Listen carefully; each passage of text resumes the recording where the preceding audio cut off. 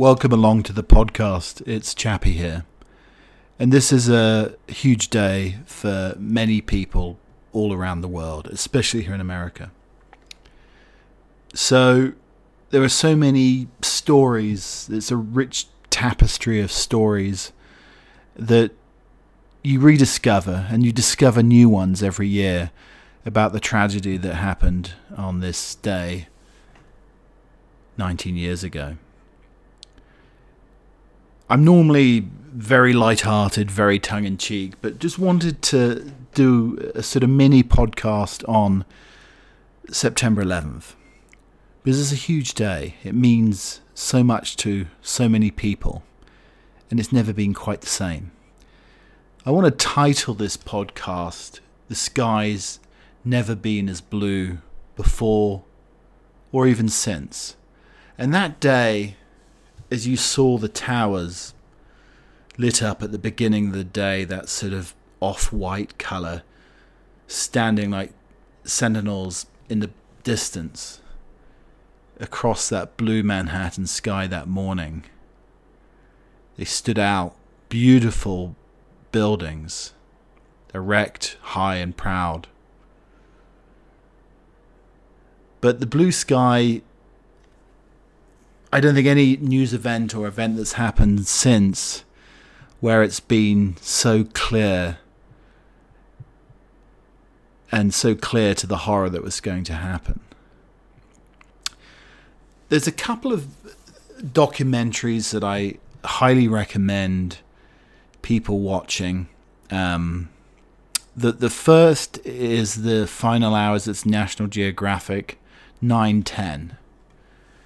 And the interesting thing about this documentary is it's a flip side of the coin. The first side of the coin is 9/10, the normality of 9/10.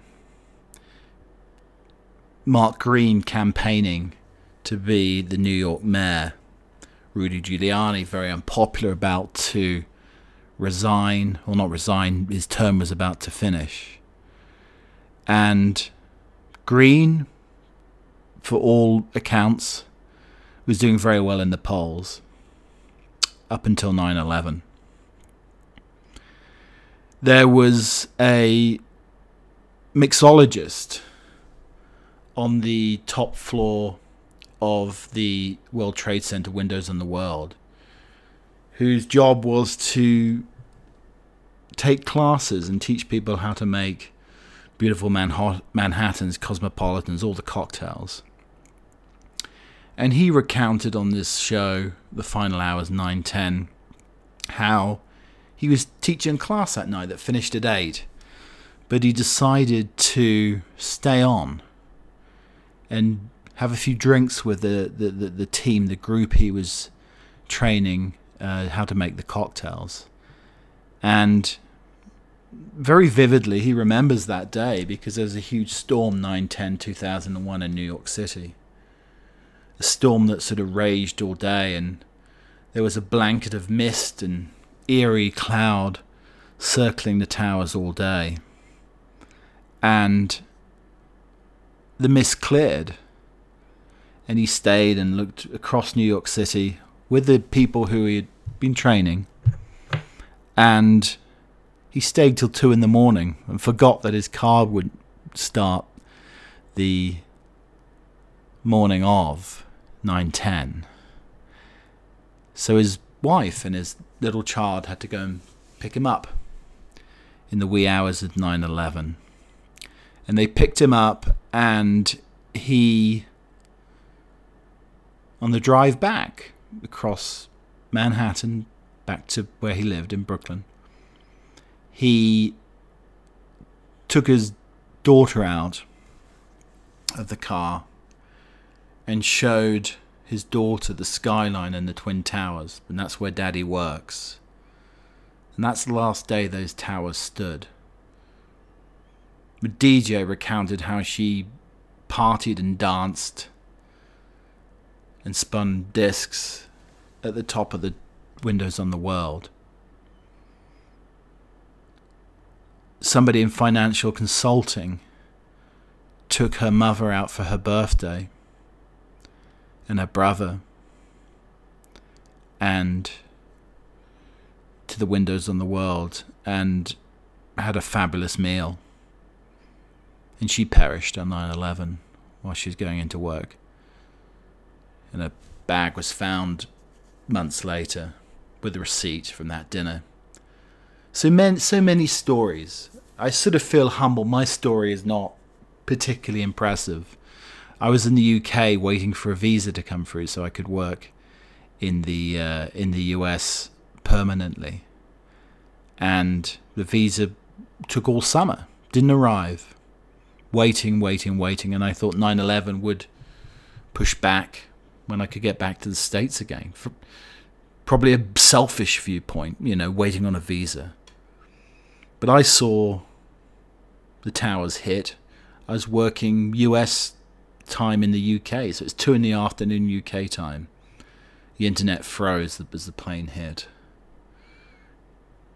And in all shock, called my colleagues in Chicago, who thought that more planes were coming to hit possibly the Sears Tower. So it was a very emotive day for everybody.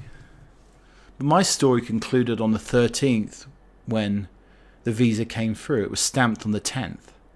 If it had been stamped after that, I could have been waiting months and months. But it was stamped on the 13th, and I flew back out around the 18th, or when the planes were flying again. So many stories, as I said, a rich tapestry of stories.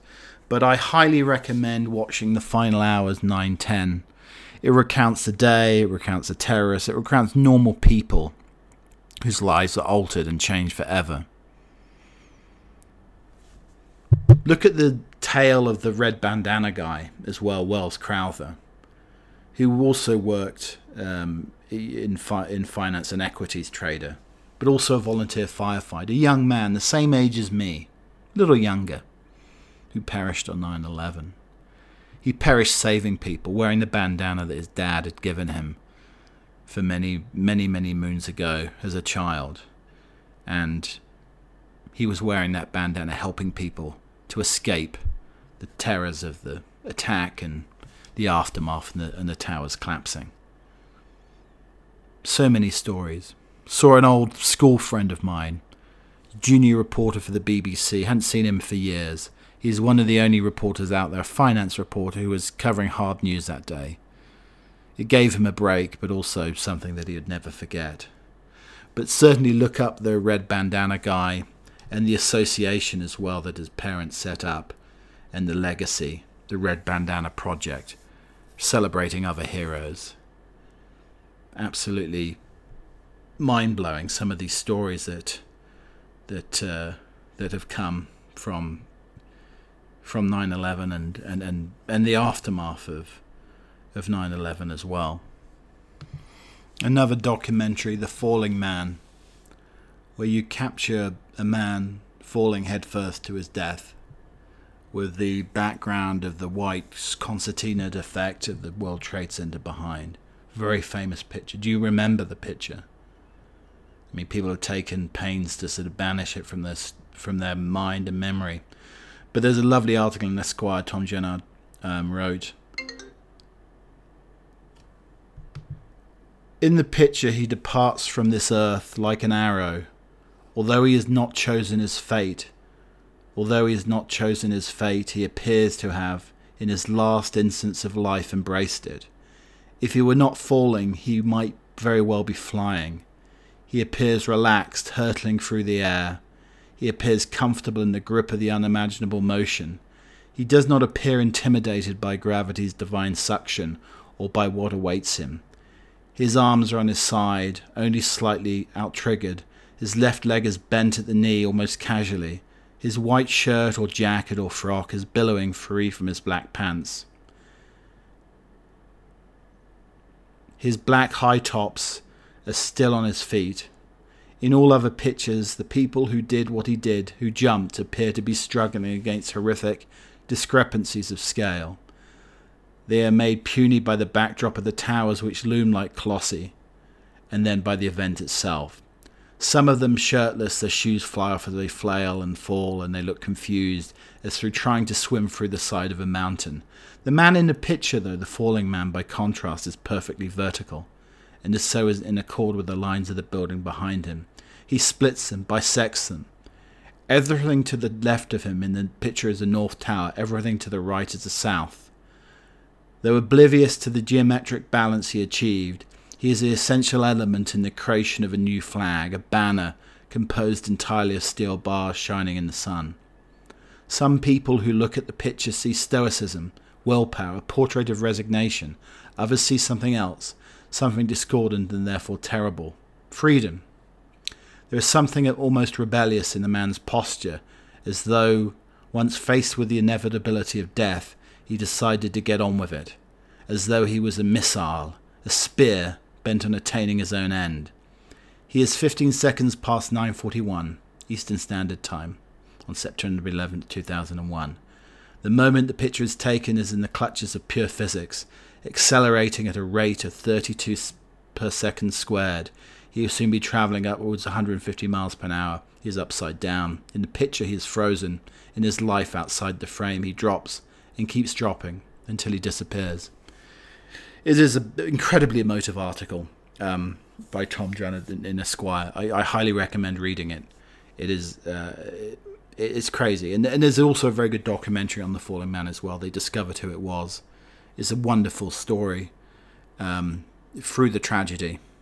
A little small sliver of hope that we all need on this very emotive day. On 9/11/2008, I lost my son at 7 months in the womb. So the day reflects badly on me. I feel pain on this day and miss what Christopher could have become.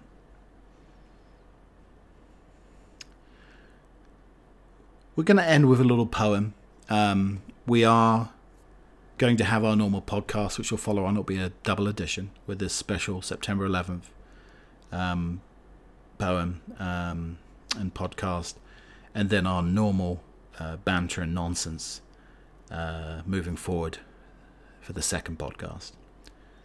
But this is the message from the sky, September 11th, 2001.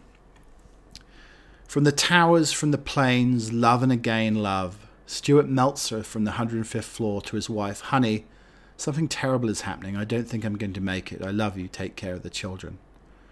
From the towers, from the plains, love and again love.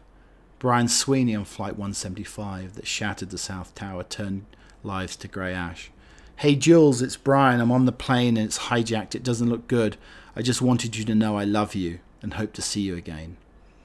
If I don't, please have fun in life and live your life the best you can. Know that I love you, and no matter what, I'll see you again. From the towers, from the plains, love and again. Love. Kenneth Van Olken from the 102nd floor, I love you. I'm in the World Trade Center and the building was hit by something. I don't know if I'm going to get out. But I love you very much. I hope I'll see you later. Bye from the towers. Love from the plains. Love from Mark Bingham on Flight 93 before it crashed into a field near Pittsburgh. Hi Mum, it's Mark. We've been taken over. There's 3 men that say they've got a bomb. I love you, I love you, I love you. From the towers, from the plains, love and again love. Moses Rufus, a chef at Windows on the World. I'm okay, don't worry, I love you no matter what, I love you. Love from the towers, love from the plains. Jeremy Glick from Flight 93 to his wife Lisbeth. I love you, Emmy. Please take care of her. Whatever decisions you make in your life, I need you to be happy and I will respect the decisions you make. From Thomas Burnett on Flight 93. I know we're all going to die. There's 3 of us who are going to do something about it. I love you, honey. From Daphne Bauer somewhere in the towers. Mummy, the flower of the building is on fire. There's smoke coming through the walls. I can't breathe. I love you. Mummy, goodbye to mothers, wives, to husbands and friends, to fathers and lovers, to brothers and sisters, to aunts and uncles, to the inert tapes of answering machines. Love from the towers, love from the plains, from the towers, the plains, love and again love. I love you, Mummy, goodbye. And that's the close of the podcast in memoriam of September 11th. Think about your stories from September 11th. How you were changed. maybe by other events that happened, as in my case. But just think about it and reflect how the skies were so blue that day. Were they ever as blue before or after? Thank you for listening.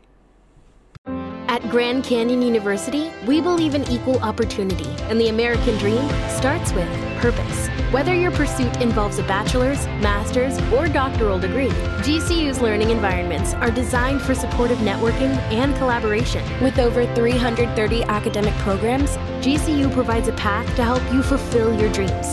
The pursuit to serve others is yours. Find your purpose at GCU. Private, Christian, affordable.